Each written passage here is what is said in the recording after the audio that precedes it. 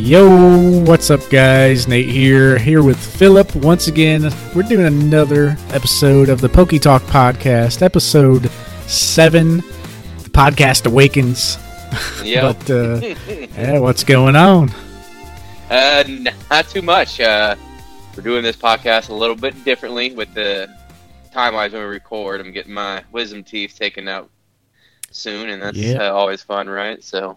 Yeah, we got a little little time crunch, so we're gonna see how this works out. But should be all right though. I've had my top wisdom teeth out, but not my bottoms. But it wasn't too bad for me. It's just been a nightmare for me with all the work I've had to have for my teeth the last 2 weeks. So getting all 4 done at once. Some people were telling me I'm basically going to be eating or having a liquid diet for about 2 weeks, so I can't wait. Just get some Greek yogurt. Gotta get some yogurt, some shakes, and do whatever ice cream. You can. Today's episode we're going to talk about the morality in Pokemon. Just kind of doing the right thing versus doing the wrong thing, or some shady stuff that's been going on in the hobby. Especially post 2020, there's a lot of different new avenues of money coming into the hobby, and we just kind of want to sift through them, see some of the scummy things we've seen, and especially now in a time of kind of a downward market, like a bear market. But I feel like those things that we've seen during the hype, people kind of taking advantage of other people, it's kind of getting worse now that those cards aren't worth as much value. Mm-hmm. But, we just want to kind of touch base on that. But otherwise, for news, I mean, there's not a whole lot of stuff happening with news. We got a new set release upon us on the English side, Astral Radiance. That's kind of something I wanted to talk about. We got some PSA news with some tiers opening up. And, did you have anything else on top of that? I think news-wise, that's all we have for the time being. Let's get started on talking about these cards that were revealed just a few days back. What are some of your favorites? Yeah, so Astral Radiance, as the time of recording this, we'll be a week probably earlier than when you're listening to this, but a lot of the YouTubers that just got their Astral Radiance booster boxes, they sent out to the bigger YouTubers that are more content driven as far as video goes. And I really think that this set is pretty solid, as well as the Arceus set. I mean, it's set up really good. We got the Radiant cards coming in, the English side. We got the new Typhlosion variant, a lot of character rares. A lot of my favorite cards are probably the character rare cards. I like the Flapple. For some reason, he's just like looking up at a apple tree with the trainer behind him.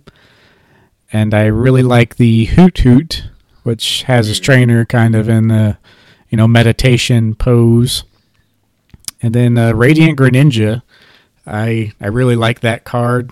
However, the Radiant version in Japanese, I think, still takes the cake as far as the shyness goes. But I sent you there was a photo I saw of the English variant, and I sent that you last night, and it's just not the same. It doesn't hit the same. I mean, a part of it is the yellow border. Yeah. But it just feels like the shine that you see from the Japanese side, it's just not quite there. It's like a variant reverse hollow is kind of what it feels like on the English side.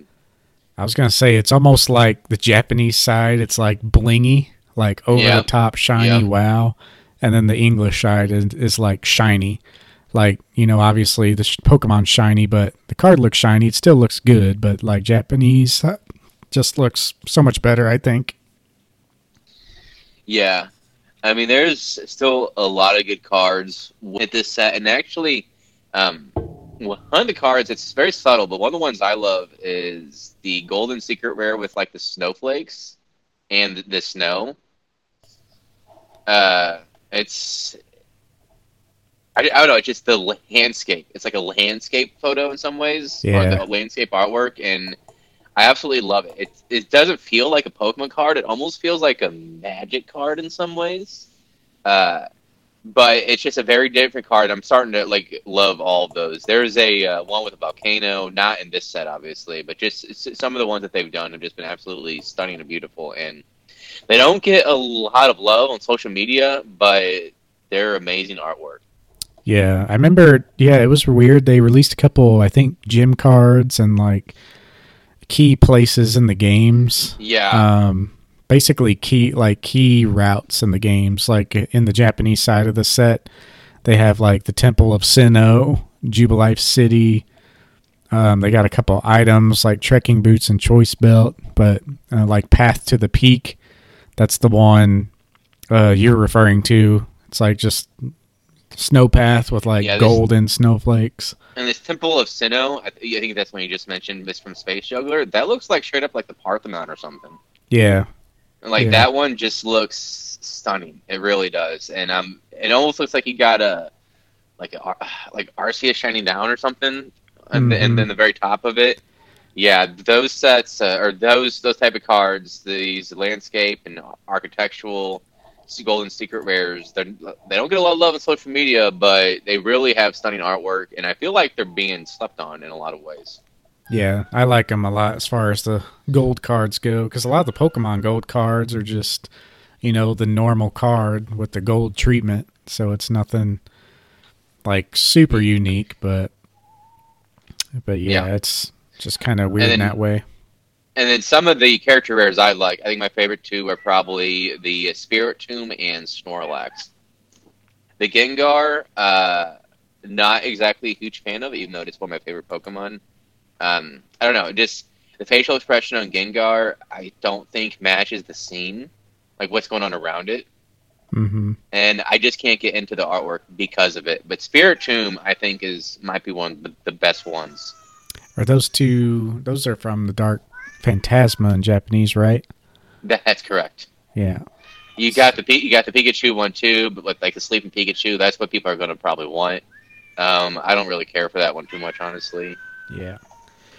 Yeah, that set's really good too. I mean, just got a lot of stuff released here, and then yeah, Pikachu, Gengar, Spiritomb. As far as the Dark Phantasma stick out for me.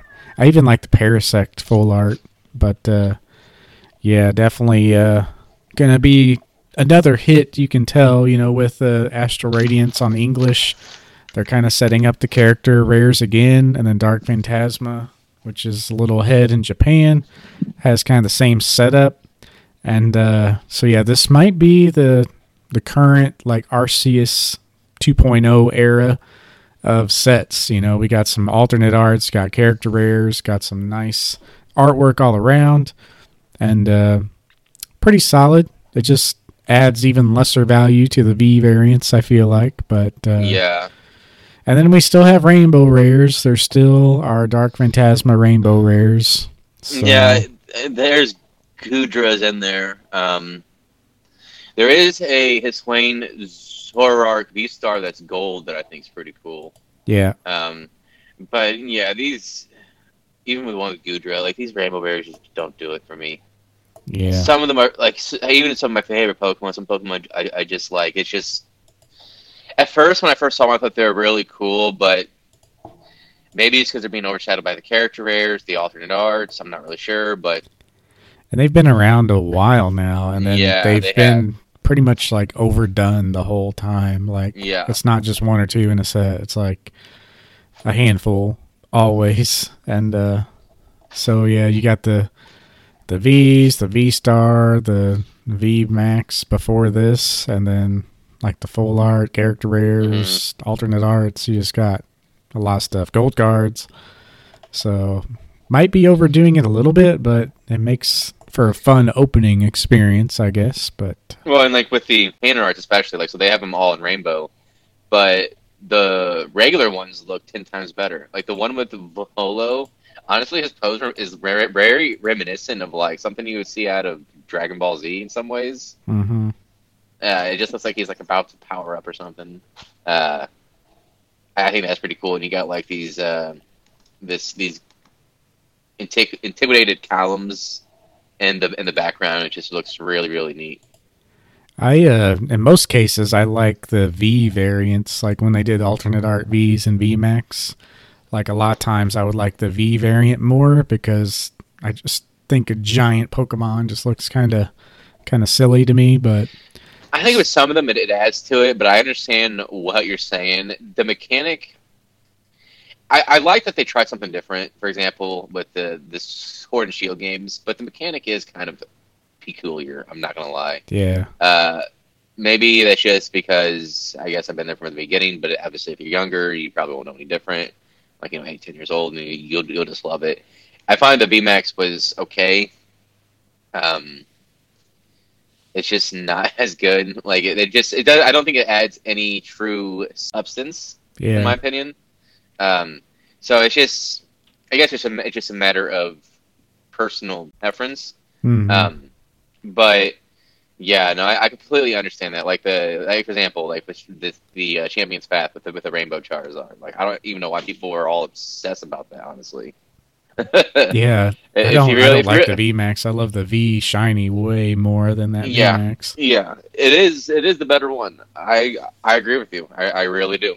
But yeah, it's interesting to see. And with the V Star, I mean, they kind of toned it back a little bit, but instead of it being just a giant Pokemon, it's just like a more flashy version of that Pokemon. So I kind of like the way they went with the V Star, kind of toned it back a little bit. But then they introduced all the character cards again, and so we'll see how it goes. I'm kind of torn if I want to collect Japanese or English for set cards now, because like I could Yeah, get the Japanese a lot sooner, and a it'll lot of be cases they cheaper. look cooler. But It'll be cheaper too. I mean, you're looking at it like so. For example, I'm looking at Time Gazer right now. So the Origin Dialga. Okay, so that whole background is absolutely gorgeous. It's like a cosmic, or with the overall color palette, it is like has this cosmic celestial feel, and the background matches it, and it's just stunning. yeah, yeah, they got a really good look to them. Yeah, but yeah, like with I mean, honestly, just with some of the English, it is better, but if you're looking just from the artwork and collecting standpoint, like for me, I don't have to be able to read these cards. I know what they are. I can tell that's a Dialga. I don't need an English name to tell me that. Yeah, and for me, it's all about the artwork. Like I don't even know Exactly, what exactly. half the English cards say. It's just Yeah, strictly artwork based. I So never pay attention to the. It's very rare. Only sometimes does the English variant trump the Japanese variant. I think it was the Domino's promo for Snorlax for the Level X. yeah, It's the English variant. The English variant promo was like pizza time. That was like the move. It was something like that. It's not quite pizza time, but it was something along those lines. And you would miss that with the Japanese, but rarely is the English worthwhile for to be able to read it, especially when it comes to the moves. yeah, yeah. It's mostly about the artwork, and yeah, in rare cases like that where it's kind of funny, like the move set. But yeah, but yeah. Anyway, yeah, those were Dark Phantasma for Japanese side, and Astral Radiance for the English side. That's kind of where we're at in modern Pokemon right now. Like I said, looks like to be some pretty good sets coming up, and they kind of perfected the formula of the alt art and the character rares. So we'll see how it goes. But real quick, I mean, the only other thing we wanted to touch on was a little bit of PSA news. So anyone who's submitted or is on their email list or anything, they sent out this email and it basically says economy is now open. And so, of course, I scrambled. I'm like, oh my God, I got to get an order ready. I got to send it out tomorrow morning ASAP. But turns out it's collector club members only, which is $99 a year, which is not too bad if you got a big order or even multiple orders. But as I sat on it, it's like, well, I just want to see how it goes. because another reason I want to talk about this is Ludkins actually sent me out an email, and it was basically an update. You can tell they were just getting bombarded with questions still. They just sent out a general email saying, like, we know you're wondering where your cards are. We know it's been a long time. You know, they basically summarized the situation over the last 2 years again, that PSA got crazy busy, therefore Ludkins got crazy busy. And then they went on to reiterate that they've started noticing a trend here lately, that PSA is slowing once again. And maybe that's got a lot of people worried, and that's why they're pushing out this email. But it was after the announcement that they opened up their economy for members again. So I think they're expecting it to really be a test of PSA across the summer. Like, it's going to be interesting to watch and see how it all plays out. But PSA has been slowing down once again with the available tiers. And they're doing a lot more events and a lot more in-person grading and a lot more specials, like opening up these economy lotteries. And so I think that might be part of it. But now they're just opening the doors to economy for all these collectors who are signed up for their membership. And a lot of middlemen are using that. So there's going to be another flood of cards coming in, probably already happening. So, but with the middleman, they're not using, they're not getting, it's probably, I mean, not getting a huge discount. No, and a lot of people are just using it like, hey, I'm a member, I'll grade your cards for you, just like $10 extra a card. But, I mean, in reality, I mean, maybe that's good if you just have one or two cards, but, I mean, $100, I mean, you can make that on one decent grade. So, I mean, it's nothing if you got a decent order. Well, the reality is that profit margin is still not enough for most Pokemon cards to be worth it. Yeah. Even at $50 or, you know, per card. It's better than $100, obviously, but when most of your Pokemon cards are like in the less than $200 range, $300 range, $50 is a huge percentage for cost. So yes, some people will decide to send certain cards, primarily your alternate arts, I would think, to PSA, but I think you'll see more sports benefit from this pricing tier still, and it's still, my guess personally is you'll see them lower up the lowest tier to everybody sometime in July or August. That's my personal guess. I think July, because that's the start of Q3. And I know, for example, I believe it was last year, they set out an outline for what they were going to do. PSA was for the third and fourth quarter. And I believe shouldn't be a surprise if by the end of July they will allow maybe a certain amount of quantity for a tier for everybody, for like the lower tier for everybody. It's still going to be a slow process. And by the end of July, they should be down to around 1 million, I would think, based on their current trajectory. By early September, they should be done. So it makes sense that they're going to want a bunch of cards somewhere in the queue to keep them from so they can continue the grading process. Yeah, they basically, like, if they got it down, they want to keep the backlog, from a business standpoint, stagnant. Like, keep it right around, you know, just above where they're, like, basically just above on a monthly basis.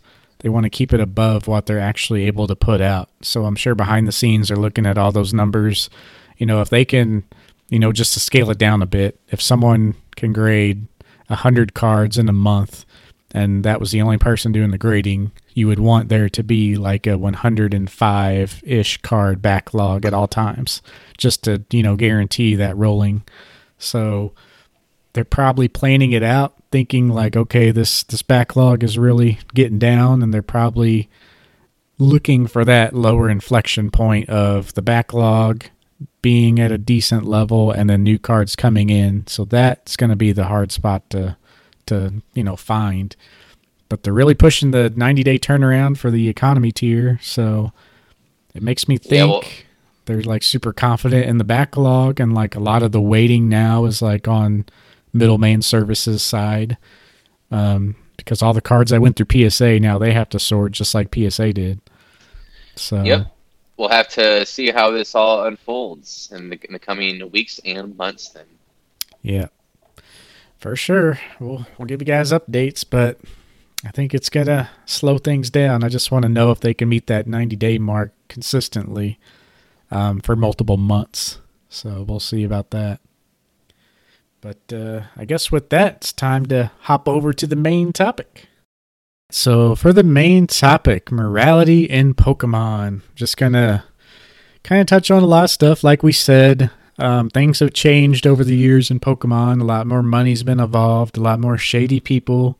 Still a lot of good people out there, but with everything, more people coming in, the more hype around it tends to get ruined a little bit. It's not the sweet, innocent, fun, happy hobby that we once knew back in the day. But, you think about it, back on the playground, Pokemon cards were stolen all the time. So even back then, Fights. yeah, A lot of fights. I remember that back in the day. That's almost its whole thing. How the unspoken rules of the playground. yeah. So even back then, I mean, you saw bad stuff in Pokemon. Just Yeah. with more people and the hype and the craze, just really adds to it. So, yeah. First off, we just want to kind of hit on the definitions and just kind of start the talk off on like what it is. So we'll start there.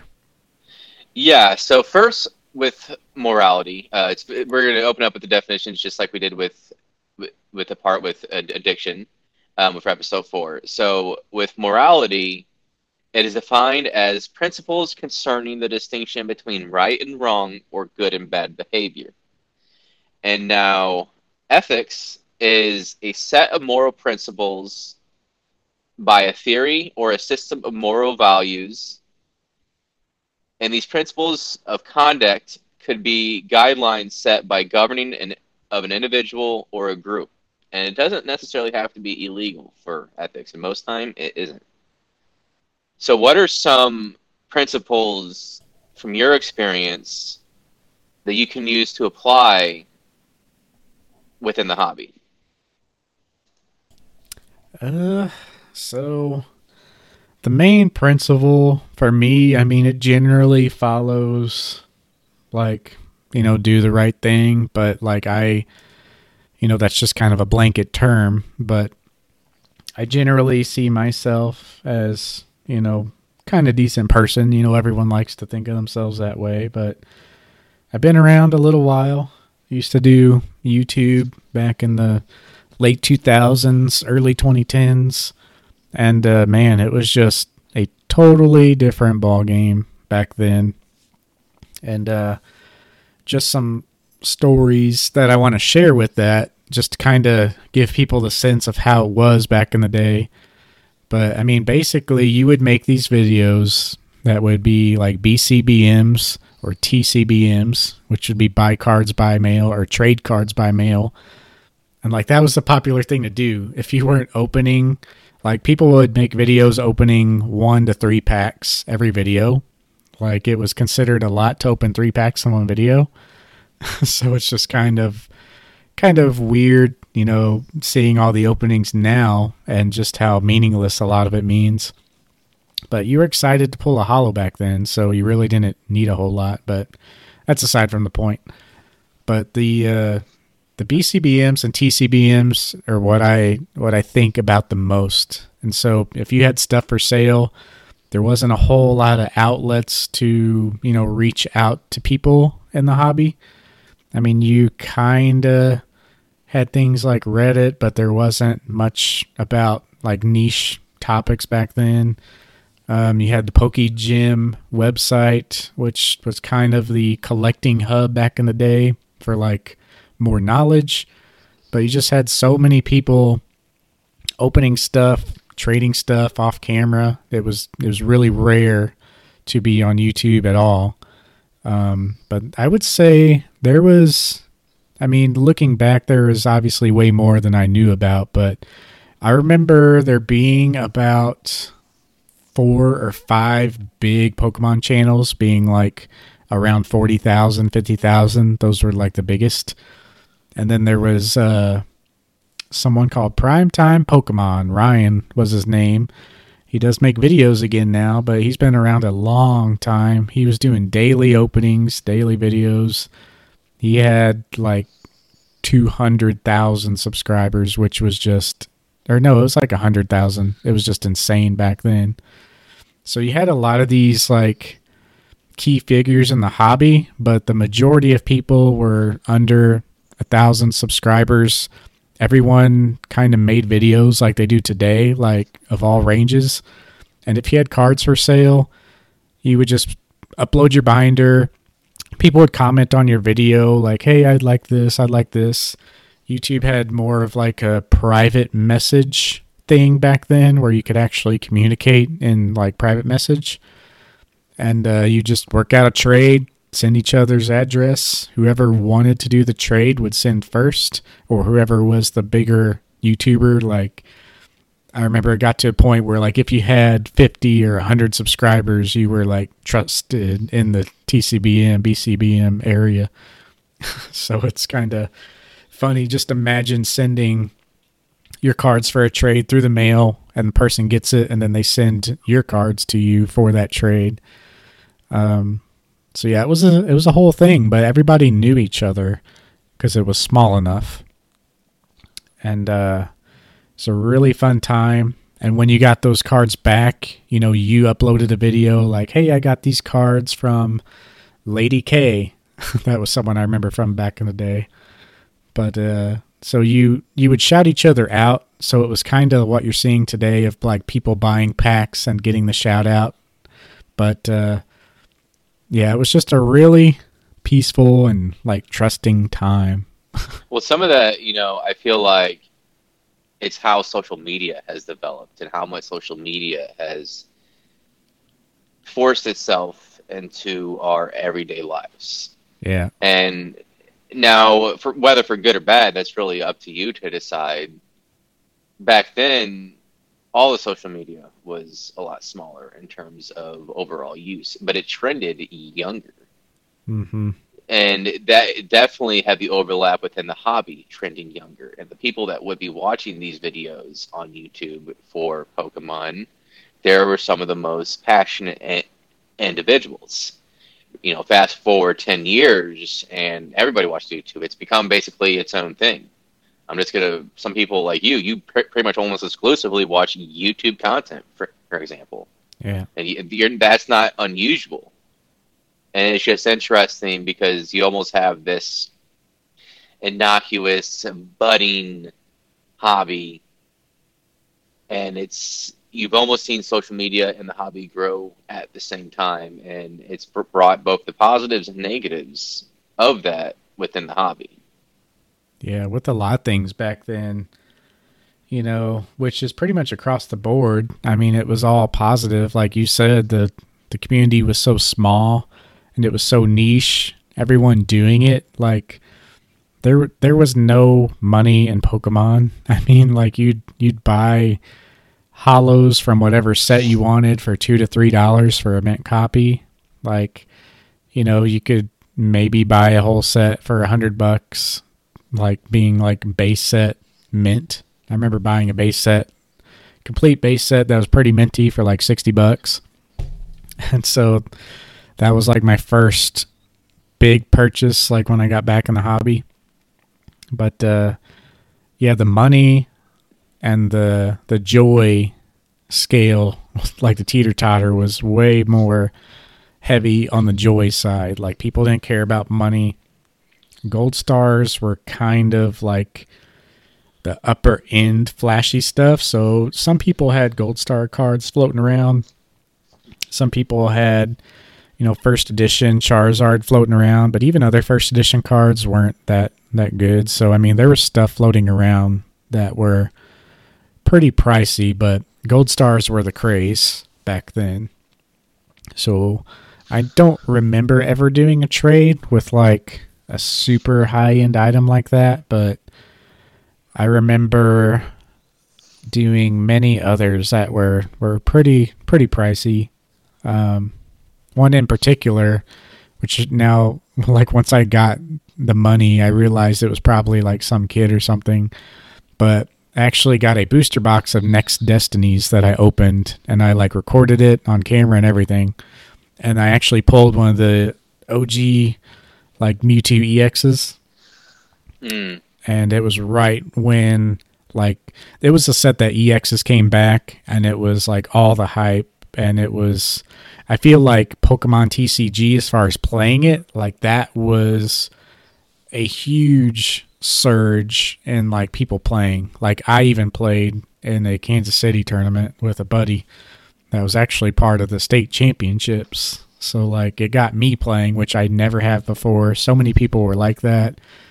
I mean, it's just so hard to express what this set meant in like that time. Like it was a really cool card.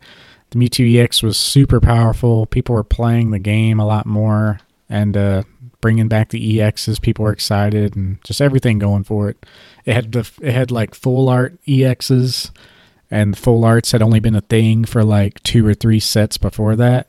So I mean, it was like a big point in Pokemon history. Hence why Mewtwo EX is in celebrations. But I pulled that card. It was worth like $140 at the time. I opened that booster box on release week, so I kind of knew, like, playability wise and availability wise, the first 2 weeks you basically want to get rid of everything and then buy it back. Now it's more like a month or 2 or even longer because so much product's getting opened, but same rules applied back then.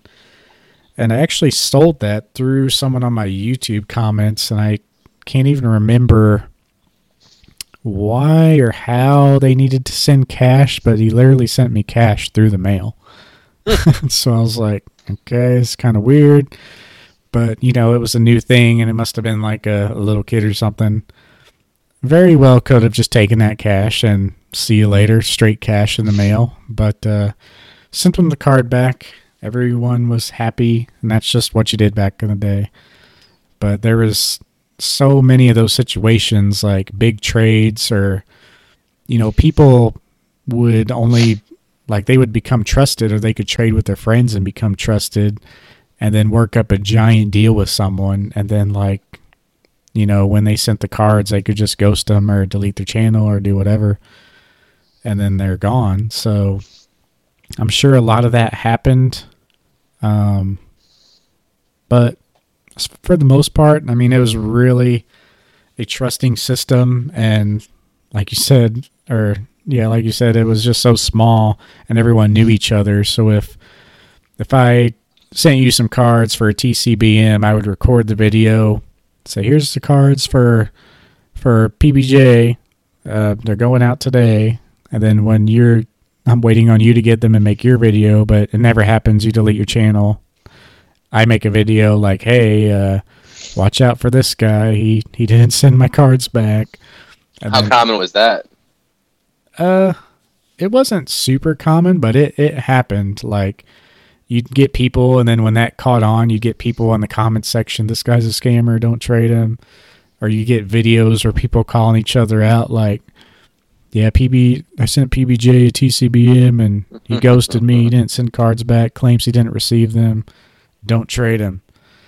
And so, like, people who got respect in that system, you know, they would put that out there, and you'd kind of be shunned from trading, or you would be forced, if you had something like that said about you, you would be forced to send first. So that's kind of how you got around it. It's like, well, I heard you had a problem with so-and-so. You got to send first if you want this trade. So that's how you would negotiate. And I remember, I think I was just going to say, I think it is important to realize that scammers have been involved in some ways through hobby or whatever since the dawn of time, pretty much. Since there's been some sort of civilization or bargaining system, scammers have been there. I think it's impossible not to encounter that within a certain market. And it's just, it's how prevalent it is what really makes the key distinction, in my opinion, about the overall trust within the hobby. Yeah, and like it goes back. I mean, for me, that's kind of what jump started my collection and getting back into Pokemon. Like, is a scam or like thievery. Like back in grade school, all I had was like a handful of cards, like 30 cards maybe. I think I maybe mentioned this story before, but it's a story where I remember a Neo Genesis Lugia Hollow and Reverse Hollow Entei promo. For some reason, those are the only cards I remember. But I want to say there's a shiny Charizard in there somewhere. But I had a nice stack of cards that I was really proud of. They were in the front pocket of my backpack. And one day coming home from school, checked that pocket, and they were gone. And it was during a time where teachers were really cracking down on Pokemon cards, and I wasn't really supposed to have them, so I couldn't really say much. And so, yeah, it did never really resolved, but that fueled my want to get back into the hobby. And I remembered that stack of cards I had, and I'm like, I'm going to have a better collection than I did back then, which really wasn't much at all. But that's what fueled me to like get back into collecting and having a good collection. And started way back in Legends Awakened, I think it was. Me and a buddy bought a booster box. That was the first set where I've like actually bought a booster box, but I had started a 3-ring binder, clear Ultra Pro page binder. Just started collecting and starting to build up the collection more and more ever since that moment. You have any examples of stuff over the years with you, or? Yeah. So how far are we wanting to go back here to the dawn of my memories within the hobby?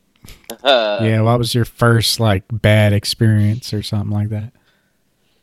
Okay, so the first one I can really think about back whenever I was about 8 years old was there was two of them. One of them, I guess you could say I was the aggressor. I was 8 years old, and there was this kid. I knew he wasn't the brightest tool in the shed, and there was one card I was missing, one hollow I was really missing, um, within the set in particular, and it was the Wigglytuff, and he had the Wigglytuff. And what I traded to him was it the Jungle Pikachu or was it the base set one? I can't remember which one it was, but it was one of those Pikachus that weren't rare. Yeah. And he just wanted the Pikachu, and I knew it, and I sold him on it. I didn't know at the time, but I was basically pulling a Saul Goodman, little 8-year-old me just finessing what This he card could is to so good. complete his set. He's the mascot. Look at him. And yeah, and actually, a little bit after, like we were waiting to go back to class. I don't know, you might remember the recess. You had to line up, make sure everybody was there, blah blah blah. And that's when I made the trade. And shortly thereafter, people, as they're walking to class, I imagine other people were starting to tell me, "You just got gypped, man. You just got gypped. You just got gypped." And now, 20 minutes later, his teacher. This was in third grade. Now, 20 minutes later, his teacher came to our classroom and was like, "Philip, we got to give that card back." Literally, a teacher came Wow. to make sure, yeah, straight up, make sure he got his card back because he realized he just got screwed over. And I was just like, just trying to be as quiet as possible as we were going back, and I didn't really have a choice. I had to give it back. And the next day, you heard over the intercom, cards were banned from school. Now, I obviously was not the only one that was causing issues. I mean, obviously there was more, but I always thought that was funny. I was like, the final nail in the coffin was me screwing over this guy so I can complete my set. And I always just found that really amusing. That was my first one. However, fast forward a couple years later, and this isn't Pokemon, this is Yu-Gi-Oh! I would bring my cards to school, and I would play with a few people. Well, the student teacher that was there for a semester, whatever it was, she confiscated my cards. And I was furious because I knew they were going to get stolen. I knew. Yeah. and because she had no locks on her drawer or on her desk, and I was giving her hell then. And what happens when I get it a few days later? They're all gone. Oh, I made like I was a little bit of a problem child during then. Like I got straight A's, but like I guess in some ways I was too smart for my own good because I talked to the teachers as if I was like an adult in a lot of ways, and a lot of things they would say I would see right through and why they were doing it. And I was Yeah. like, okay. And I would basically straight up in the middle of the whole classroom call them out on it. Just trying to get And those good deals, man. yeah, and no, and I just knew they would get stolen. And I can't tell you how many secret rares I had for Yu-Gi-Oh cards I never got back. And I was just furious, and I was an unruly student because of that. So as a kid, I definitely had both ends of the spectrum there. Um, yeah, but now as an adult, I obviously, as you grow and you mature, you start to be defined by your set of moral principles that you choose to walk. And I believe personally that I am a good person and I walk a pretty straight path. Mm-hmm. And there's been a lot of scenarios that I've experienced since I came back into the hobby where I can't just rip somebody off. Obviously, there's a difference between a really good deal and ripping somebody off. Yeah. And I mean, I have several stories. One is there's this mom and pop shop that I've mentioned a few times where she's a little old lady. When I went down there during the fall of 2020 hype, she had things priced that were really, really off. Some of the cards I didn't recognize. I didn't know what they were. So I just bought a lot of stuff. But there were some cards that I knew I was getting a good deal on. I just didn't realize how good of a deal I had Yeah. until after the fact. But then once I found out, like, I think I sent you, like, how many photos? Because still wasn't familiar with all the sets and the history. Yeah, And that's like I right when you just started, you were trying to find stuff. Yeah, and I was just trying to. I bought all the cards that I liked that I thought might be worth something, and I made after seeing a good portion of those off. I made quite a good portion of money, like several $1,000s from those cards. So I went back there. It was about 12 months after the fact. I like she had her cards overpriced still because she really wasn't quite still knowledgeable on the subject, but she had gotten a little bit better. And she was basically like, name your price. So I could have said anything I wanted to get the cards that I was after. But instead, I went on TCG Player and I typed in the card and I'm like, this is about the condition and this is what I will pay for it. And I told her exactly the sites to use if you're trying to gauge the price for your cards. And I was just completely honest with her. And I basically bought the cards for TCG player prices. So you can argue I actually overpaid because I paid TCG player prices. But I felt it was the right thing to do after learning how much that I was able to buy the cards that she had in the binder a year ago. But again, I wasn't aware of how much those cards were worth at the time. I Mm-hmm. thought, honestly, some of the cards I was overpaying because I thought the condition was garbage. I thought I actually overpaid because of the condition. But it turns out I'm a little bit too much of a perfectionist when it came to grading, and a few of them were actually near mint grades. And I got really lucky. Uh, but yeah, I was just completely honest with her. But she told me when I was down there was another person that was not as honest with her. This individual took cards from the binder because she allowed anybody to just have it, and you can be pretty much anywhere in the store. Now, this is a very small store, but you can be pretty much anywhere, and you could have gone through it. And that means where her eyes aren't where you can see her. And this individual just pocketed a bunch of cards, and then he later bragged about it. I mean, this is a small town, and you're bragging about it to other people in another small town. I mean, word's gonna get back. So word did get back. And I mean, I don't know how the whole story fell out, but I know he's banned on the store and all that. Yeah. But that's another situation right there. You have individuals that are just trying to have anything to benefit them. They don't care about what's the right thing to do.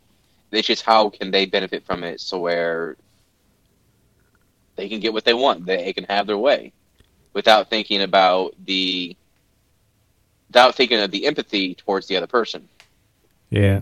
Just trying to, and like, a lot of that happens when people feel behind and they're trying to catch up or build their collections. And, back in the day, around the same time I was making those YouTube videos, you could go online and find someone selling an entire stack of good stuff for like $50. It wasn't like I'm going to price out each of these cards. It's like, I don't want these anymore. $50 is what I'm happy with. And I even remember going to stores, and like stores didn't even know much. Like V-Stock, I don't know how many people are familiar with V-Stock. But there was a V-Stock in St. Louis, one of the malls up there. I actually went in there and they had a Gold Star Charizard, two of them actually, for $40 each. When was this? It was, I want to say like 2011-ish. Okay, so it was a while back. I was like, was this just 5 years ago? No. Yeah, it was 2011 at least. It may have been a little earlier than that, but I had a lot of activity around 2011, 2012 for the hobby, so I want to say somewhere in there. Like that's when I was really like knowledgeable again and building stuff up, and I was chasing gold stars. But yeah, I remember seeing two of them. They were both pretty minty for like $40 each. And I was like, oh my God. Like at the time they were selling for $90 each on eBay, like for a mint copy. So I was like, oh my God, I could buy both of these and keep one and basically come out even. Like that was the thought back then. You didn't think of how much money you could potentially make holding on to it. You thought about like spending the money because you weren't expecting to get the money back. Like whatever money you put in, you were like, okay, I'm putting this in for me. No one else cares about this card. That's how much I want to spend for the card. Whereas like nowadays, if you could get a card that's selling for $1,000 for like $900, like whether you want it or not, you're like, ooh, I could sell that. I could hang on to it and make a little more money. It's a lot more flexible. But yeah, that was my thought then, was like, oh my God, I can buy this, sell one immediately, and basically be even. And that's exactly what I did. So in that situation, being a more retail store, like a business, like, a lot of times those stores like that are like hobby stores, resale stores, or collector stores. They have to sell at that. They probably got that at a collection for even cheaper, and they're just putting it up there to make a profit on it, and they got to move stuff. They can't just sit on stuff. So if I'm ever in a situation like that, like I don't mind like getting the steal. But if it's more of a personal store like the one you're describing, then yeah, like that more like human factor comes into play. Like, is the person working the actual owner of the store? And like, whereas like V-Stock, it's just like employees who are just there, So that's kind of where I weigh situations like that out. If it's more of a local business or a bigger business or even a corporate side, if it's a big YouTube seller or Instagram seller or eBay seller versus a small. But usually the smaller eBay sellers are out there to make better deals because they just want to get rid of it.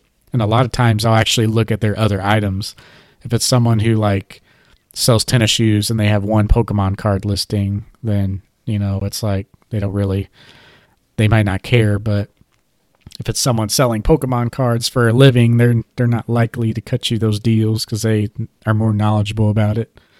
So I actually have a really, really good story. But you can say what you're going to say real quick. Oh, I was just going to say, there's also been situations where it's been between just an Heather collector or person, or basically an individual's childhood collection. People that they were more of acquaintances through Facebook. And again, the guy was like pretty much name your price. And this was during the hype. And I could have said anything. I could have said $100. I mean, there was like one beat up Charizard, and there was a few of the starters. But I paid him the prices before the hype, approximately what they were worth before the hype, and I felt it was a fair deal, and he was overjoyed because it was a lot more than he thought he was going to get. So that was a situation where, again, you could have pretty much said whatever you wanted, and he would have believed it. He would have taken my word for it. But I knew that was not the right thing to do, and so obviously I didn't jip him. There's just certain points, certain moments where you just have to ask yourself, would you want to be treated like this? And I think that that's the easiest way of going about interacting when you are faced with those situations. Yeah. Knowing what is the right thing to do and what you should do, not things you're trying to do to make a profit. Selling a little bit of your soul to make the extra little bit of money. I just think it's, you just have to set your boundaries. Yeah. Well, I don't know how I forgot about this story until now, but reminiscing on old Pokemon stories, this actually involves a first edition Charizard. And, yeah. This might be the most relevant to this entire thing. So the year was probably also 2011, 2012. And then I have this whole story on my Instagram if anyone has seen it, but it's quite a ways back, and I posted on E4 as well. But kind of a situation where I got extremely lucky, but also morally questionable depending on what I would respond with. But so I'm searching eBay. I get a hunch to like just buy base set Charizards. So there was about a year period where I would just buy base set Charizards in decent condition. You could get them for $20 or $30, like all day, mint on eBay. I would search for the cheapest listed, just look for people who had good ones, and just buy those up. And I felt comfortable holding a Charizard for like $15 to $20 when they were $20 to $25 all day. And I actually had a friend, Trollazard. I don't know if he's ever listened or done anything on the YouTube side of things in a while, but he had, and maybe still has, the best Charizard collection that I've ever seen in my life. And this video he uploaded in like those days, 2010, 2011. I'll have to find that. But it's an entire Ultra Pro 360 binder. Like every card in there is a Charizard, and like over half of it is base set Charizards. And they are all mint. And he has... Is it unlimited or shadowless or first edition? Mostly unlimited, but he had multiple pages of first edition, every language first edition. Shadowless. He had multiple Skyridge Charizards, all the Skyridge languages. It was ridiculous, trust me. And I still think I caught up with him in 2016 when I actually sold my stack of Charizards to him.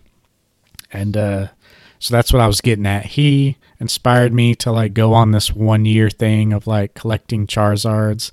And then in 2016, when prices got a little crazy with Pokemon Go, I saw that as an opportunity to like sell those. So I sold like 25 to 30 base set Charizards. I just put them up on eBay, and turns out he was the buyer. He messaged me like, "Hey, long time no see," and it was kind of a weird connection thing. And I was like, "Holy cow, you're still buying them!"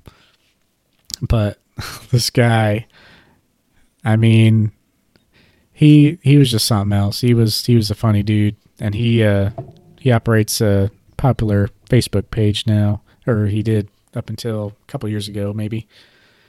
But I got all these Charizards. I was on eBay one day and found this Charizard for, I want to say, $17 or something. I have the printout of the eBay listing because it was kind of so crazy at the time. So I bought it, waited about a week or two, and card never came. So I reached out to the person. It was like pulling teeth to communicate with this person. They said, "Oh yeah, we'll check it out here soon." Another week went by, nothing came. Messaged them again, and so someone gets back to me like, "Hey, it was my brother's card. He's actually out, but we're working out something to get the card to you. You know, whatever." It was a really weird situation. Like someone else was messaging him on his eBay, or like what was going on with that? I don't know. So the next week, a card comes in, and it's a Charizard, but it's a first edition base set Charizard that shows up. And the listing pictures, the price, and everything reflected a base set Charizard, but it was definitely a first edition. And at the time, they were going for about 100 to 125. And so yeah, that was the situation. I think I opened that on camera too on my old YouTube channel, but it was a moment where, you know, I had to think. On the one hand, it was a really weird situation with eBay and messaging this person. You know, I could have just taken that and been happy. There was like no tracking on it or anything. There wasn't much like tracking or anything back in the day. So they very well could have like canceled it maybe. I can't remember what the policy was back then. So essentially I gave it a day and I'm like, well, like I really need to like message this person. And so I did. I messaged him. I was like, "Hey, did you mean to send a unlimited Charizard? Because I got a first edition Charizard in your package." And literally like a whole nother week went by and someone messaged me from the account, whether it was the person or the other person. They're like, "That was the Charizard we had. That's the one we meant to sell." And like said something else. Basically that was that. Like, yeah, that's the one we sold. That's the only Charizard. So I think it was someone who didn't know the difference or the value difference there. And I even included in my first message, like, you know, "Hey, this is first edition, which might be quite a bit more than the unlimited. Like, was this the Charizard you meant to send?" And so yeah, they responded back with that, and that's basically it. So I actually gained quite a bit on that interaction. I got super lucky. I knew I wouldn't have felt good about it unless I reached out. So I'm really glad I reached out. A, because they didn't care, but B, because, you know, it just makes you feel better doing the right thing. And maybe that was some positive karma coming my way. But that card ended up grading an 8.5 at PSA, and ended up selling that way too early for about $500. So Yep. yeah, that was some good karma maybe, but wish I would have kept it. Maybe that was a neutral karma. They're like, "Well, you did the right thing, but you can't get that lucky. You got to sell it in 2016. So interesting whirlwind of events there, but yeah, that's how I got my first edition Charizard for $17. Pretty crazy. This isn't me personally. This is of a friend. And when he told me this, I was actually in awe. Essentially, what occurred was he developed this connection with an Instagram seller, a very popular Instagram seller. He's from California, but he, through this line of communication, the seller offered him his first edition Lugia for about $3,000. Now, this seller doesn't dabble in graded cards at all. He sells raw, and when he buys for his collection, it's raw. So he offered him this near mint first edition Lugia for $3,000, and my friend in question said, "No, I can't do that because you should get it graded. Because if it does grade high, it's going to be worth a lot of money." So the individual in question sent it off to PSA, and guess what that card came back as? Come back as a 10. It sure did. A Jeez. PSA 10 first edition Lugia. And this was about 6 months ago that this interaction Was this occurred a with. store or someone he knew or? As I said, it was somebody through Instagram. Like he developed this connection through this Instagram seller just by talking to him, and he bought a lot of cards, and he sold his bulk to him. His whole bulk. It was like 6,000 or 7,000 cards of base to EX era, like Team Rocket Returns and all that.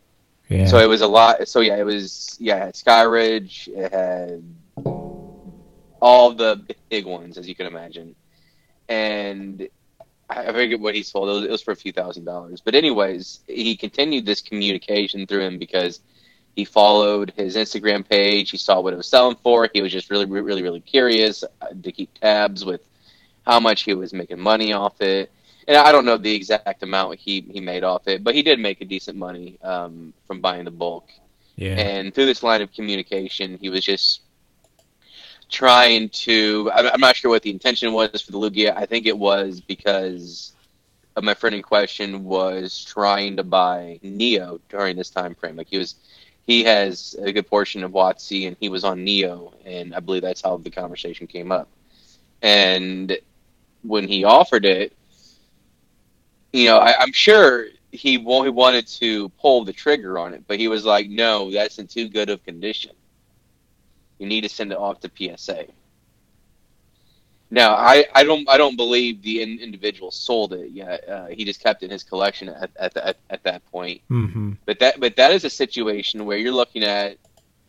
I mean, you're looking at it, you can probably tell through good photos that it was a minimum of 9, right? Mm-hmm.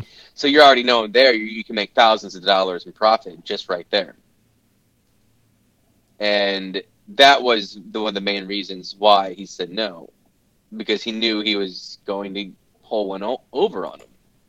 And this isn't like the deal you had, like $100 difference. We're talking tens of thousands of dollars in difference. We're talking life-changing money difference. Yeah. Enough to where I know there's some people within this hobby nowadays that wouldn't think twice about doing that, pulling the trigger on that card. And I mean, they would never speak to him again, Yeah. obviously. Ghost him and be done. And Yep. thank And you. they would, yep. And they wouldn't talk about the story unless it's other friends that are selling within the hobby. It's something they would keep to themselves. Maybe they'll brag about their friends that aren't involved in the hobby, like, I just flipped this major deal. I'm flipping YOLO, bling bling. Yeah. Um, and that's probably the thought process some individuals have when they're flipping and trying to make a quick buck. But that's a situation where you're not talking about nickel and dimes. Again, you're talking about life changing money, and that's a situation where your moral principles really come into focus there. Mm-hmm. And I think everybody it's a little different because some people, what if somebody, some people might have more of a defense when it's like they're barely getting by, and they might see that as an escape. So where do you draw the line? Is it strictly the right thing to do, or say what if this situation happened with an individual who could have used that life changing money? It's Yeah. it's really it's really difficult because when you're talking about you're just trying to survive and you see that from a survivalist standpoint, I think it can be understood. Now, the thing is, chances are, if you get into that sort of conversation, it probably isn't somebody that's getting by paycheck to paycheck that's going to be buying this card. It's going to be somebody of affluence. So it's somebody that is clearly, knowingly trying to essentially scam somebody in Hmm. some ways. You're trying to take advantage of somebody's impatience, lack of knowledge, whatever. Yeah. And I think that's something you have even before the cards were reaching this price. This is something that I think is more ingrained into human nature in some ways. I'm not saying it's human nature to do the wrong thing. It's just sometimes greed and selfishness can reign supreme, even amongst people that aren't necessarily bad individuals. Hmm. And I believe it's really up to you as a collector, as a buyer, a seller, or whatever, to use your own moral principles and just do what you think is right. Because at the end of the day, that's all you can do. Yeah, and if you're a shitty person, I mean, that's going to reflect on you. Like, people aren't Yeah. going to like dealing with you. Your following won't get that big, or you'll be shunned. And so I feel like now for people who put themselves out there, it's kind of easy to navigate that if you know a little bit. Um, the main area that you got to worry about is like people that don't really have a following, or just are trying to make quick bucks, haven't been in the hobby long.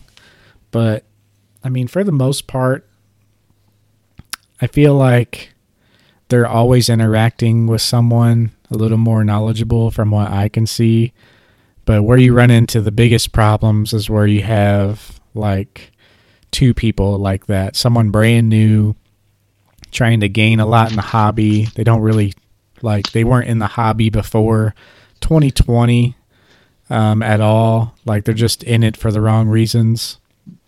You have no like real connection, and then they come across someone who like just found their collection, and they just happen to jump on it first, trying to take advantage of them. So there's always that situation going there. But yeah, it's just a hard one to navigate for sure.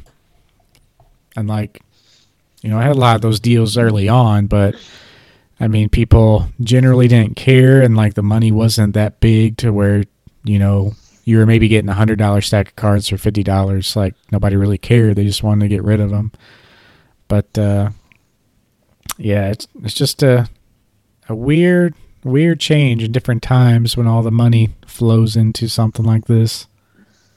But And it's very interesting kind of using your stories from more in the early stages within the hobby. And in a lot of ways, you can see our generation that has been passionate about Pokemon since its inception. You're seeing it in a lot of ways grow before your eyes as our generation accumulates more wealth and has more buying power that will translate within the hobby.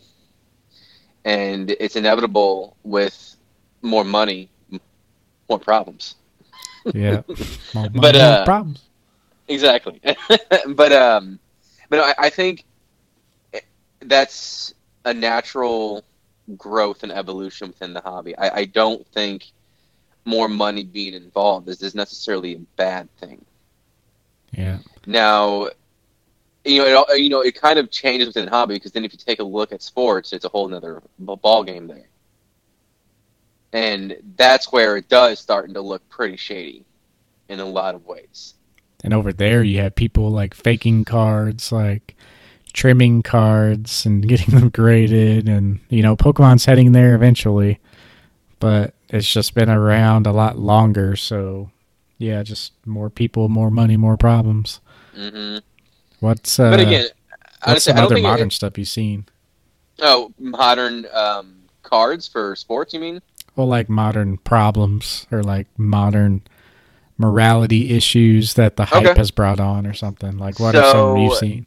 this was a personal experience. This was February of 2021. Hidden Fates just got a reprint. This was, I think, it been around that same. This might have been about a week before the ice storm, but that went over the Midwest, but this was also during the period where it was still really, really cold. Like that 2 weeks where it was like -20 or something like that. It was just ridiculous. Anyways, this was in February. Hidden Fates was just got a reprint or a restock, and I can't recall which exactly. But anyways, the ETBs were going back on the shelves, and I was at this Walmart, and about the time that I thought, it was like 30 minutes before I thought they'd pop up there. And so I show up there, and what do I see? There's already several people that are there. Waiting, already there waiting. Out. Yeah. So there was several people there. One was some sort of, I don't know if he was a distributor of some sort, but not like a car distributor, but I could tell he just looked like somebody that was there just trying to flip. And it looked like it was more for sports, but this was during the time frame where the profit margins on Hidden Fates and other items was drawing in these fringe buyers that were trying to make money off sports. Yeah, just buy everything and sell it. Yeah, I kind of knew that. He left after about 15 minutes, but there was this other guy. He was younger than me, college age, I would say. And he was like, I'm here first. I've been here the longest. I'm getting the most. I don't care. I was like, all right, guy. And it got to the point where it was just me and him. And I was like, okay, I can split it with you. But he was still trying to do like 4 and 2. But in my mind, I'm like, no, that's not happening. Because we knew there was going to be 6 boxes. And we were like, in my mind, I was just kind of letting him talk. Like, I wasn't going to show my hand at all, obviously. But I also wasn't going to stoop to his level, and I wasn't going to cause a scene. I was a 30-year-old man. I'm not causing a scene over Pokemon cards. This isn't the schoolyard anymore, okay? Yeah, you're just there to split it. Yeah. And both there, so he's talking, and then in comes the distributor. And then at this time, a third person comes in. Just as perfect timing with the distributor. Perfect timing whatsoever. And so this other guy was like, woo, woo, like he was trying to like, he was in the trenches or something, like for football. He was just trying to make sure he was the one in the center, ducking out everybody else. I was like, I'm not going to suit to his level. It's Pokemon cards. I'm keeping my cool. And so he got his majority like he was one. And this third guy, I was trying to get my hands in there as well. And this other guy, I had one right there on my hand, and I had my other hand on another. And this third guy in question that came at the last second pulled the Hidden Fates ETB from my hands. God. From my hands. And I kind of let out like it was inaudible, I think. But it was almost like a low audible growl. like jingle all the way vibes. Yeah, because there's no way around the situation and what was going on. And I just let out a deep breath, and I'm like, do not cause a scene. Do not cause a scene. Do not cause a scene. And I didn't, and I just bought my one box of Hidden Face ETBs, and I was there first. But, that's not how the world works. Just because you're first doesn't mean you're always going to be able to get what you want. Yeah. But that was actually that was like the final straw, the final deciding factor, actually, of me going to Japanese cards. Yeah, that just was too much and crazy hype. I mean, Battle Styles was the other. It was like 1A and 1B with like the quality control, the disastrous quality control on Battle Styles, where I was just like, okay, I'm going to a Japanese product. And honestly, it's both. Obviously, most collectors do both, I feel like. And I just preferred the opening experience with the Japanese product. And yeah, you can say in some ways that was actually, I mean, I guess you can say with the path that it set me on, it actually was best for me within the hobby and as a collector. But still, at the time, at the moment, it was very frustrating because that was the only Hidden Fates ETB I ever bought, because I refused to pay scalper prices. I mean, that's a whole other thing as well that we even haven't touched on. But, at a certain point, it's up to the customer, the buyer, to make that decision. Are they willing to pay for it or not? And I wasn't willing to pay $250, whatever it was at the time for a hidden face ETB. It was like 10 pack or $250. No, Yeah. like this is a modern set. It shouldn't be. It's MSRP for like $60. I shouldn't be having to pay four times the amount, and I refuse to do so. Uh, Fortunately, though, I did have my stepdad. He works part time for Target. He was retired. He was able to pull some strings with the distributor, and I was able to get a few more ETBs. So that was pretty nice. Yeah. Now, I do also have another experience with another friend, and we were at a card shop. I was buying up what I was missing from my non-hollow Neos. I was finishing up Neo Destiny and just various stragglers I had from Genesis, Revelation, Discovery, all that.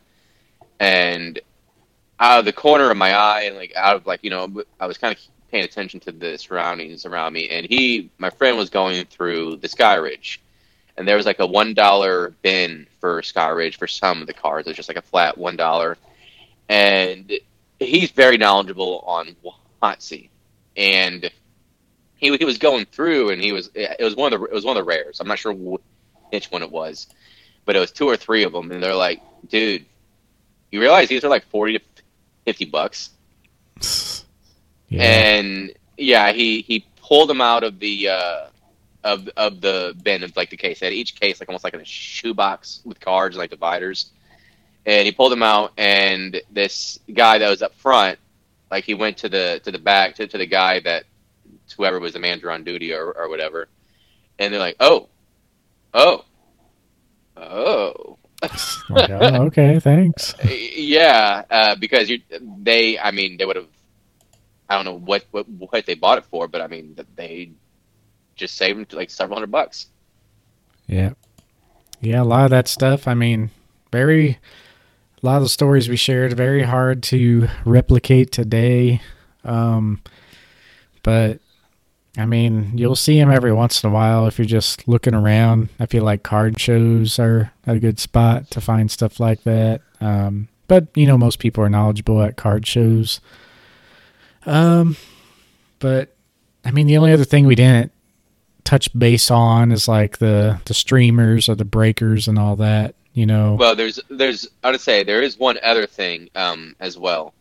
Some of the eBay sellers, not exclusive to some of the Japanese sellers, but even during this hype, you had people that were basically scalpers with a storefront, getting prices from the distributor and selling for the secondary market price at the time, just to make as much money as possible. Yeah. And I want to discuss one of the Japanese sellers in question that there's been a lot because of this, as this line of communication in the world shortens or becomes smaller, and it becomes easier to sell across the globe. It attracts more people. And in the Japanese case with MSRP, their boxes, I mean, for cost, you're probably getting them, what, $25 a box for cost. Distributors are to sell to the vendors. They're selling their boxes around $45 or so, $45 to $50 with tax. Well, obviously, on eBay, you're not finding most sets for that price. You can find some lesser quality sets that really don't care about. You can find them for like $60, $70. So not terrible considering it's coming from across the world. But then you have sets like EV Heroes and Dream League and Tag Team or GX. Sets that were still available during the hype session, but you had people from Japan that were starting to pop up and sell them for 4 or 5 times MSRP. Mm-hmm. And in one situation, I took a chance on a low-rated seller. I was like, I'm on eBay. It's all good. It was for EV Hero boxes. Like, usually I don't mess with a seller below 100 ratings with about 100% feedback. I usually don't mess with anything below that, especially with Japanese sellers. Ones that where a lot of times the communication is very difficult on eBay. And so I bought it. It was like 4 boxes. It was gonna be like 450 or whatever, like or something like that. And I think it was 2 days or a few days after that, I noticed that the account disappeared. Like it was like deleted account or something like that. Yeah. And I sent them. I was able to send them a message still, because I still had like a line of communication. And basically, what he said was, I didn't have enough money in his bank. He didn't have enough money in his bank account for the end of the month fees for eBay, and eBay shut down his account. And then he asked me, "Please don't ask. Please don't want a refund. I can still get you these items. I can still get these to you." And I'm like, "Nah, man, I'm good. I'm good. Just Yeah. go ahead and give me a refund." It took the whole process ended up taking like 2 or 3 weeks, because with the way eBay works, and just how long the process to actually get back into your account. And I was a little bit concerned, a little worried, Hmm. because it was about nearly a $500 transaction, and I usually don't have, like, I only have a few transactions, 500 or more in a year. So this was a pretty big transaction, and I was a little concerned because it's the first time I've ever had to deal with this issue.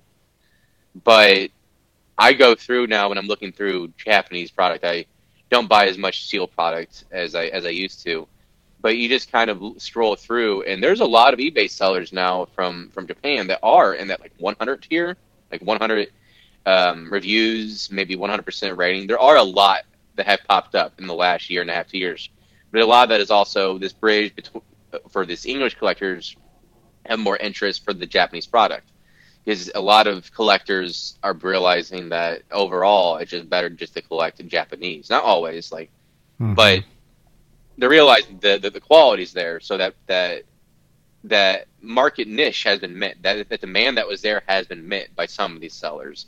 But sometimes in this wild wild west of everybody trying to get in at once, you have a lot of fringe and questionable individuals trying to make as much money as possible, as quick as they can. Yeah. And in general, like that's what it is. Like Japan for the longest time has kind of been not ignorant of the fact, but just kind of negligent and like didn't really care about the fact of how crazy Pokemon was over here. Um, they're very centralized in what they want, their own collections, and doing their own thing, which that shows between like Japanese promos versus English promos. Like they know their audience in Japan so well. They get the print quantity right a lot of times. There's not a oversurge in demand versus a supply. Usually they can just print it once and be done with it, or at least they could before 2020. But now there's a shift. Like people in Japan are doing the same things that people are doing here. And that's something we've only really seen since 2020. We've seen it kind of trickle in since 2016, and you could still find good deals online. But I mean, this behavior is pretty much everywhere now, so that's something you gotta look out for. And I don't know what it is about Japan sellers on eBay, but that's something I wanted to touch on because I had a similar situation twice now. I was in the market for a 20th anniversary Festa Pikachu, which is like 2 to 3K card range raw for a nice copy. I actually finally pulled the trigger on one, and then I had kind of a similar situation. They messaged me like, which they didn't say they could replace it, but it was like, hey, sorry, turns out we were out of stock on the card. We checked our other warehouse, and yeah, we're just out. So it's like they weren't selling the card that was on eBay. They were just selling a version of that card. So there's this weird thing going on now where you really got to be sure that the card pictured on the eBay listing is the actual card you get. There's this weird trend, and I don't know why this is. I haven't really looked into it. I just kind of avoid it at all costs. But there's this weird trend where like a big Japanese company will either have like their main eBay and like a bunch of other eBays. So like they might have one card available, but they have 3 eBay accounts. and like a similar card is listed. And if you buy on one of the smaller accounts, like they'll send you a message like, "Oh, sorry, it's not available, but I can give you a refund," or "I have this other card that's equal as quality." And usually with eBay, it's just very straight. Like, I bought this card, give me that card. No shadiness going on with the deal, because you just never know with eBay refund. They could say like, "Oh, well, you accepted this other card knowing that it wasn't the card you bought, so screw you." But yeah, I don't know what it is, but every once in a while I'll take a chance because the price is just too good. And a lot of times it's like closer to the lowest available on eBay. So I'm like, well, I'll take a chance because that's exactly what I did with the Beauty Looking Back Pikachu here recently. I bought it. It was a pretty good deal. I got that, the Cramorant that came with the stamp box as well, and another promo that I wanted. And I basically got the extra promo for free. It was like $10 to $20 cheaper than the next most expensive. And yeah, immediately, like within 30 minutes, they send me a message. "Hey, sorry, I just want to apologize. We ran out of that card. However, we have this other card that's not the one pictured, but the same quality. Would you like that?" And I don't know what is going on with those, but I just say no. Just give me the refund. Thank you. And, it ended up, they gave me the refund pretty quickly within the day. But it's just some weird stuff. I don't know if that's really morally trying to cheat the system in some way, but I just notice it a lot with Japanese sellers. And a lot of times, I kind of give them a chance because they might have some good feedback, but it's usually like 30 to 50 feedback, and a lot of that is being a buyer. So you gotta look out for that. So you always got to look at the overall reviews. That is very important. Not just the overall with like being 100, but you got to look to see as a buyer or seller. If it is all of them as a buyer, a lot of times when I would get offers on something, I will always look at the buyer to see if it's legit or not. Because very early on, whenever I began selling, I was hit with a scam attempt. They were trying to buy it off eBay. I had like a 3-year rating or something like that. So yeah, it was very, very new, and the bots or whatever this is, whatever this scam was, they're just trying to see if they can catch somebody that's trying to build up their review. Because that was one of the things in the email. Like, "I'll leave you a good review, a great review." Mm-hmm. So like they're trying to target these new up and coming sellers, ones that might not know how you should go about dealing with this interaction. It was obviously sketch. Like, I was curious, so I entertained them a bit.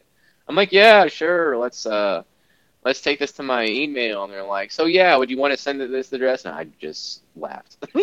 Yeah. Like, Send it to a I was completely different address, and then they'll show eBay like, "Hey, it didn't deliver to me, so give me my money back." Yeah, that's so important. Like, a lot of people are unsure about when they're buying Japanese products, or it just buying on eBay in general. Because some people, it can be a little overwhelming, but I mean, that's always a good way to look at it, is see the reviews, buyer and seller. How many? Yeah. If there are negative reviews, why are they negative? Yeah, so you got to watch out for that, for sure. But yeah, I guess with that, we can go ahead and move on to the questions. We'll have a couple questions in our game. And yeah, you ready to hop on over? Let's do it.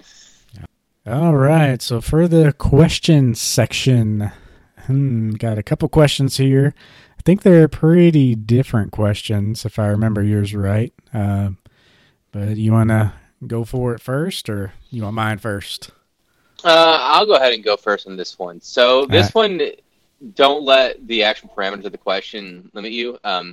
But essentially, if someone offered to sell you, say, a first edition Charizard, or you came across one at a say a mom and pop shop, and you could tell it was real, and you could tell it was near mint, Would you buy it without saying anything, or would you let them know what they have? So this Mm, could be either a Charizard, or say they have like a near mint Charizard or Rayquaza Gold Star, or yeah, something along those lines. Something where you knew was a lot of money. Would you bother saying anything? I think I would, unless it was like if it was someone who truly didn't know what they had and it was like an individual, I'd probably, I'd still get a good offer out of it for me because, I don't want to like just make a little bit, but I'd give them a decent offer, probably like less if they would sell it on eBay, but basically like the lowest eBay auction minus the 10%, minus maybe another 10% because they don't have to deal with that, you know. But if that'd be only for the individual, because that's kind of how I do deals. Like if they're selling on eBay and I buy something off eBay, it's like the eBay price lowest sold and then minus 10%, especially if it's in person.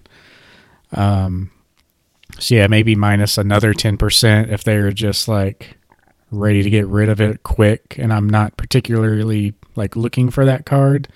I just want to like guarantee like it's worth my time, you know. But Mm-hmm. yeah, if it was like a store or something, I don't really feel too bad unless it's like a mom and pop shop like you were talking about. If it's like a V stock like in my story, like I don't care. It's almost like a kind of middle finger to the corporate guys who don't know what they're talking about. Like I'm just gonna capitalize on that as much as I can, because if they knew it was worth that much, they'd be pricing it higher than you could buy it online, which is what I see a lot of times with these stores. They mark their stuff at the online price, and you're like, okay, well, you're not doing yourself any favors. Might as well buy it online. But yeah, so it just kind of depends on the situation for me, I think. What about you? Yeah, it's pretty much the same. I don't expect that ever to take place for a big store.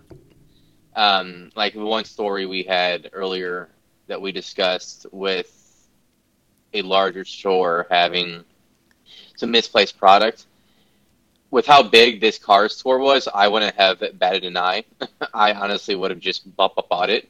Yeah, Um, Now, because of the mom and pop store, because I do know she has razor thin margins, and every customer that occurs that she has is important. Would have been honest with her, but still would try to get it like 60% of TCG player. Um, Now, if it was an individual, I would straight up tell them. Say if it was a gold star, or say if it was the Charizard, I'd be like, dude, no, you gotta send that in. You have to. You'd be losing a lot of money, and lest they all of a sudden be like, okay, I understand what it's worth, but they're still willing to give like 50% or like 60% of the value, and they're okay with that without knowing, say, the grade even. Then at that point, we have a mutual understanding, and they are willing to part with it for that price. So there really isn't any issue. yeah, Um, but yeah, I don't expect that to be ever occur with the first edition Charizard. But there are some other cards, say some promos, some Japanese promos, maybe some cards that people won't recognize, even some crystals from Skyridge. Those are some cards that you could probably get under the radar if it's a mom and pop store or something like that. But at the end of the day, it really just matters about who I'm dealing with and what I would do. Basically, if it's a person, I'd be honest with them. If it's a big store, I want it at an eye. I really want it. yeah. That's kind of I kind of actually had a deal like this with the Skyridge Charizard at the end of the year last year. Um, I had a loose Charizard that was a 3, and I actually cracked it out for a binder a while ago. Um, then one of my buddies approached me and he was visiting for the holidays. His sister-in-law and her husband had some Pokemon cards out there, and then he sent me a picture, and lo and behold, Skyridge Charizard sitting on the table. Mm-hmm. And he used to collect. He actually did YouTube back in the day with me, way back when. So he kind of knows his stuff, but he just doesn't really do it much anymore. And he was just wondering if I'd be interested. And his I guess brother-in-law was thinking about selling it, and didn't know if he should grade or whatnot. And I was like, yeah, I'd be down to buy that. It looked really good compared to my 3, and I was kind of lucky. It just so happened to have a PSA 3 that was actually creased, and his was creased as well, but I mean, it was so much less than mine was. Like, it looked really good, except for like just a minor crease on it. And yeah, I don't know why, but that one actually came back and got a 4. I was betting on like a 5 because I mean the crease is just so minuscule. But I told him, like, it's kind of hard to say how much it would get. I would think it'd be better than a 3, but it's not going to be better than a 6 with the crease on it. So we were betting on like a 4 or 5. If we're stupid lucky, a 6, but it got a 4, and we were about right. So what I did for him, he didn't want to, like, it was kind of a headache, me middlemaning it, like him paying to grade it, and then I didn't want it to come back like a poor grade, because he was pretty much going to sell it anyway. It was just a matter of, should I grade it first or not? And I told him, hey, I'd give you $1,000 for it. And that ended up what we did in the end, but it was a price where it was below the PSA 3 price, but this was a raw card, and on top of that, I'm doing the work of submitting it to PSA and all that stuff, and he just wanted to get rid of it. And I told him, I'd be willing to grade it for you if you like pay all the grading costs, but he was like, oh, I'll just sell it to you for that. So I feel like I gave him a fair deal. Don't even know what PSA 4s go for right now. Let me actually see if I can find After the one announcement here. of the sale, it was kind of that card was kind of going nuts. I haven't really checked it since. But since the record PSA 10 sale a few months back, everybody was just like buy. Yeah. Um, And I but did yeah, I get a have it. good deal on it. Yeah. But he also wanted to get rid of it ASAP. Not even seeing any 4s. Here's a PSA 3 for $1,158. So essentially $1,000 plus the $100 grading. I'd be making $50 on that, but instead of being a 3, it's a 4. So whatever the price difference is between a 3 and a 4 plus $50 is basically what I came out to be. So for someone who just like found it and was getting rid of it, like, we both agreed that was a pretty fair price. But yeah, I could have, like, we were almost talking like 700 or something like that, and I was like, well, I mean, I have this 3, and I told him the whole story, and I told him like a 3 is like selling for more than that, and I know it's going to be a 3 minimum, so I at least wanted to get you up to the 3 price, which was around $1,000 at that time. So yeah, that was a situation though, again, where I kind of knew the person or knew him through someone else. So that's a little different situation.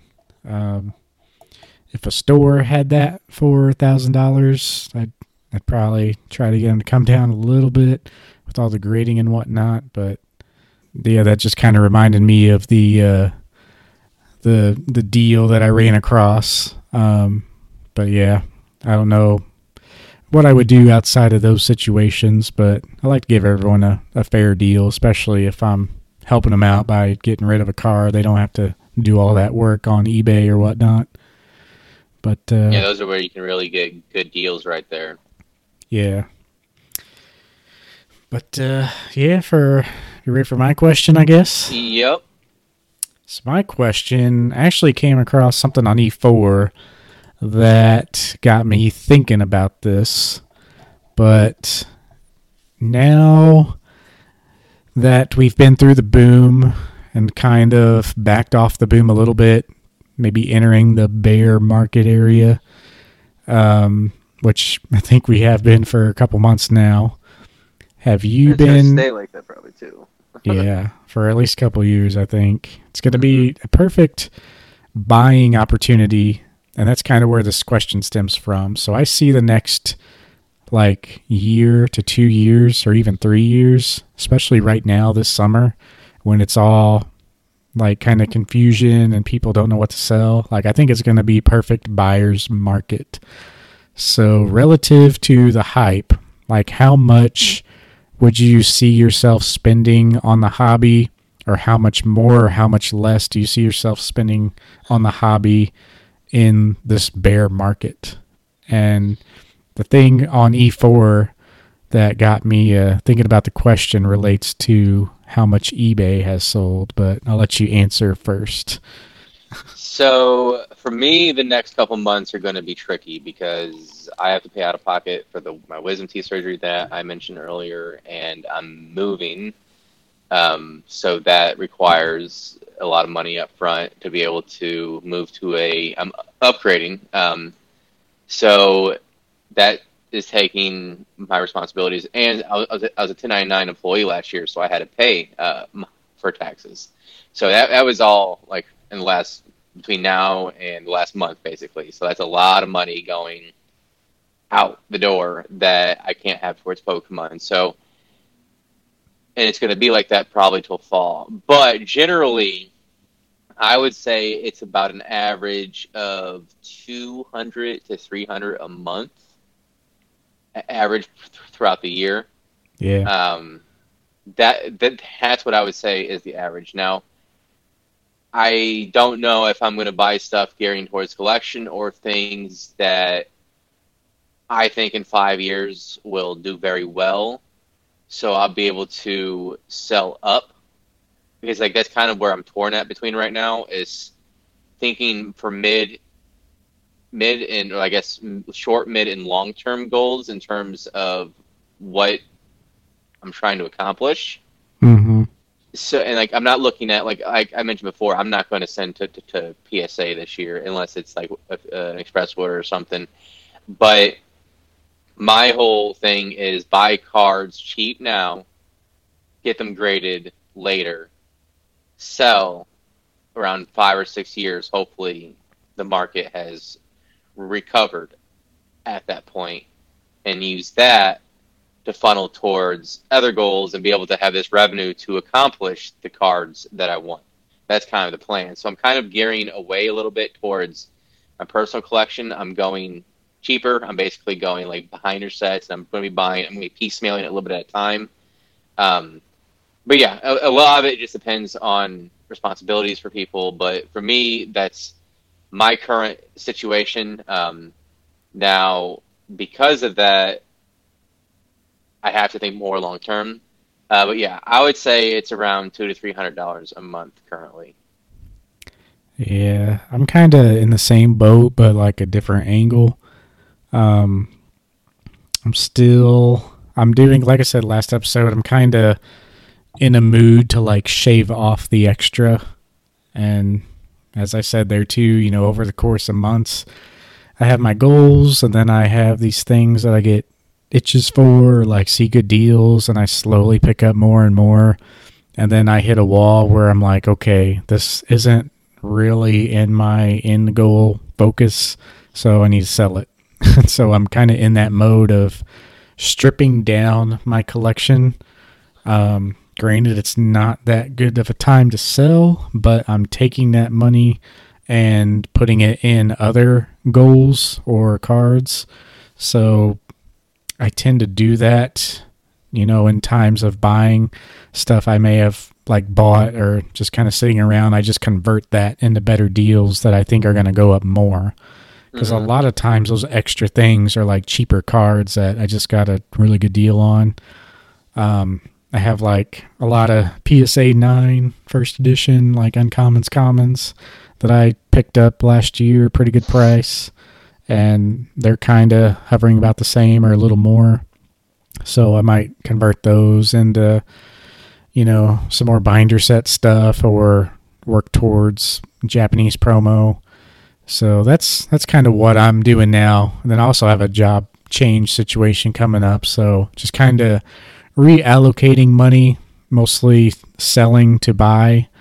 And I don't really see myself spending, more than a couple, like you, a couple hundred at most for the month. But yeah, just really dialing it down and really only buying stuff if I'm selling other stuff to convert.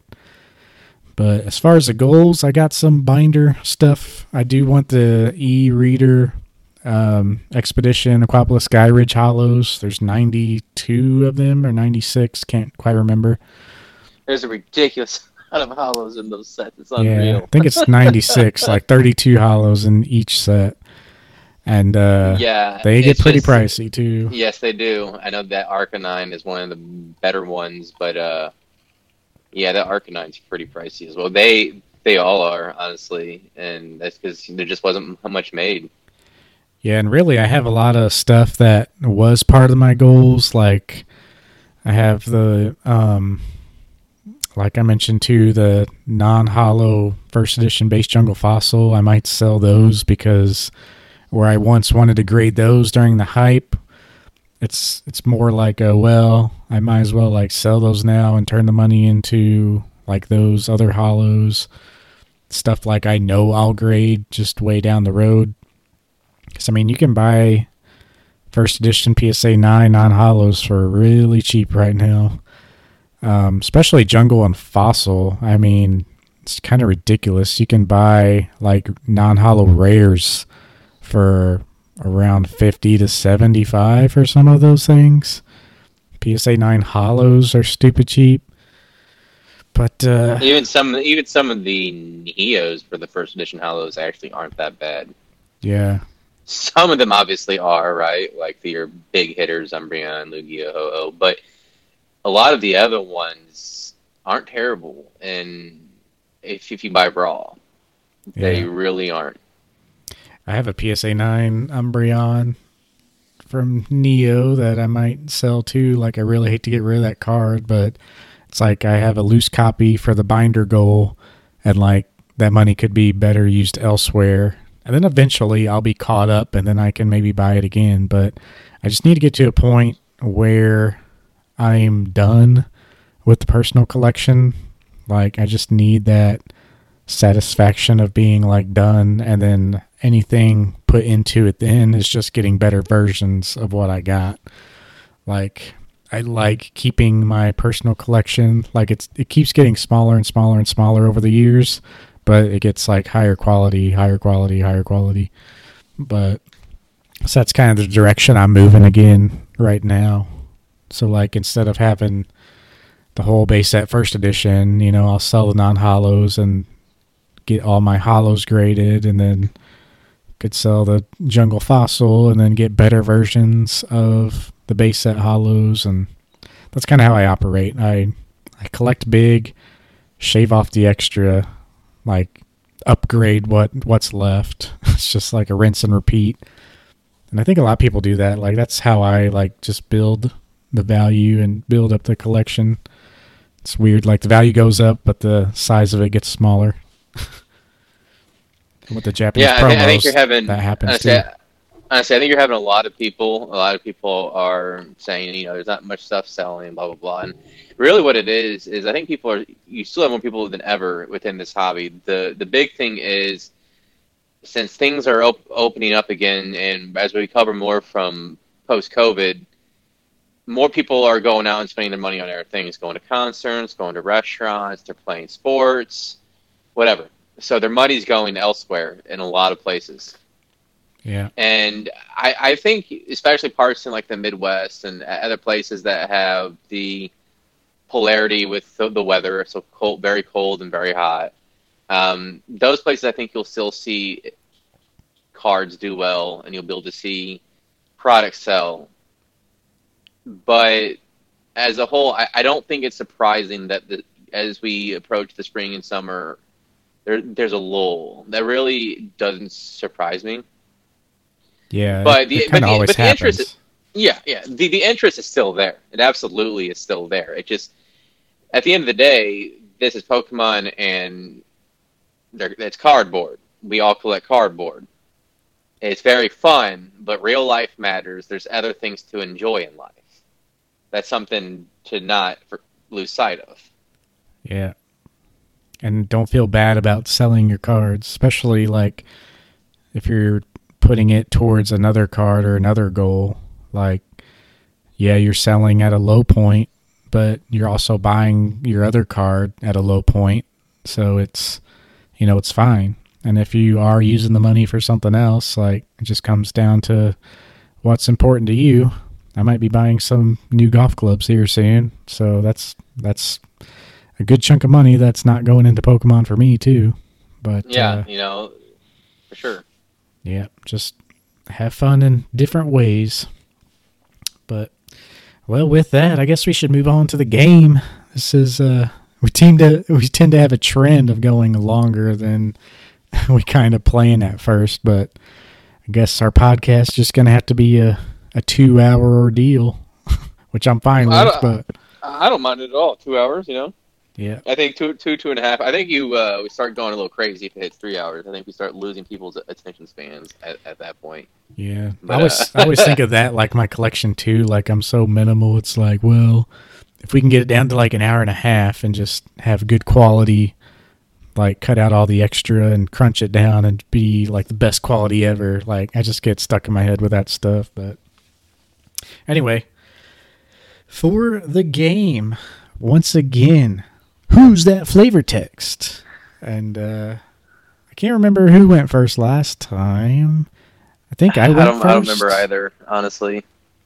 Yeah, either way. Yes, you did go first. So yeah, I'll go ahead and go first this time. So this is a Pokemon. I know it. Pokemon. Yeah. So what I was gonna say, it does fit your parameters that we've set forth with. We try to keep it simple so it's not too crazy because we're obviously both not familiar with Gen 7 and 8. So this one its body is covered with a pure white fur. The colder the weather, the more active it becomes. The colder the weather, the more active it becomes. And it's white. A white fur.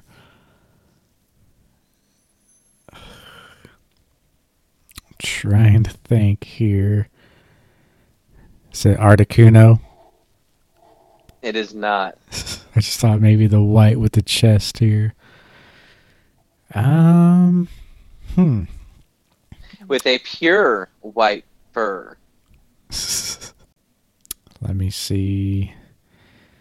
Like a dugong? Woo! Is that it? That's it. Oh, what a guess. So actually, it's the evolutions print of the base set artwork. I was actually curious. The base set flavor text is actually different, and I actually debated which one I was going to use. But the base set's different than the evolutions. Mm-hmm. I checked. Yeah, I checked to see if it was the same or not, but it was not. The other one here, I'm actually curious since we're discussing what the other one is. But I thought that one you would have a pretty simple time because it's a card you're pretty familiar with, and it's honestly like it's just a genuine Pokemon. Now Dugong used to be like one of my favorites too. Like low key, I don't think it was my favorite for very long, but I loved Lorelei from the E4. And I just loved Dugong because it's like Dugong, gong, gong. So yeah, the original base set artwork is stores thermal energy in its body, swims at a steady 8 knots, even in intensely cold waters. So that one was probably going to be more difficult. Yeah, that one, I think that one would have been easier because really, but only if you said, like, sticking to the parameters, like I was automatically thinking Gen 1, Gen 2. But yeah, the white fur kind of gave it away for the second description. But I would have thought Dragonair in that first description too, because of the base set card swimming in the ice water. Yeah. Well, for mine, might be a little trickster or not so much. We'll see though. All right. They have gentle hearts. Because they rarely fight, many have been caught. Their number has dwindled. I feel like I've seen this one before. I really do. Probably have. Maybe on some of your research questing. Is it Eevee? Nope. They have gentle hearts. They have gentle hearts because they rarely fight. Many have been caught. Their numbers has dwindled. So, kind of giving you the vibes of like an endangered species type of Pokemon. Is it Lapras? It is a Lapras. Oh my god, look at that. We both got it. Second try for both of us. Yeah. Yeah. I remember specifically reading at some point how Lapras is supposed to be endangered. I think it might even say in the original Red and Blue Pokedex description. Yeah, this is from Heart Gold, Soul Silver, the rare Lapras non-hollow. It's in yeah. I was gonna say it just kind of gave you like the endangered vibes and some more description on it, like under the picture says transport Pokemon. So figured you would get it there. Was endangered in it was in the original line, right?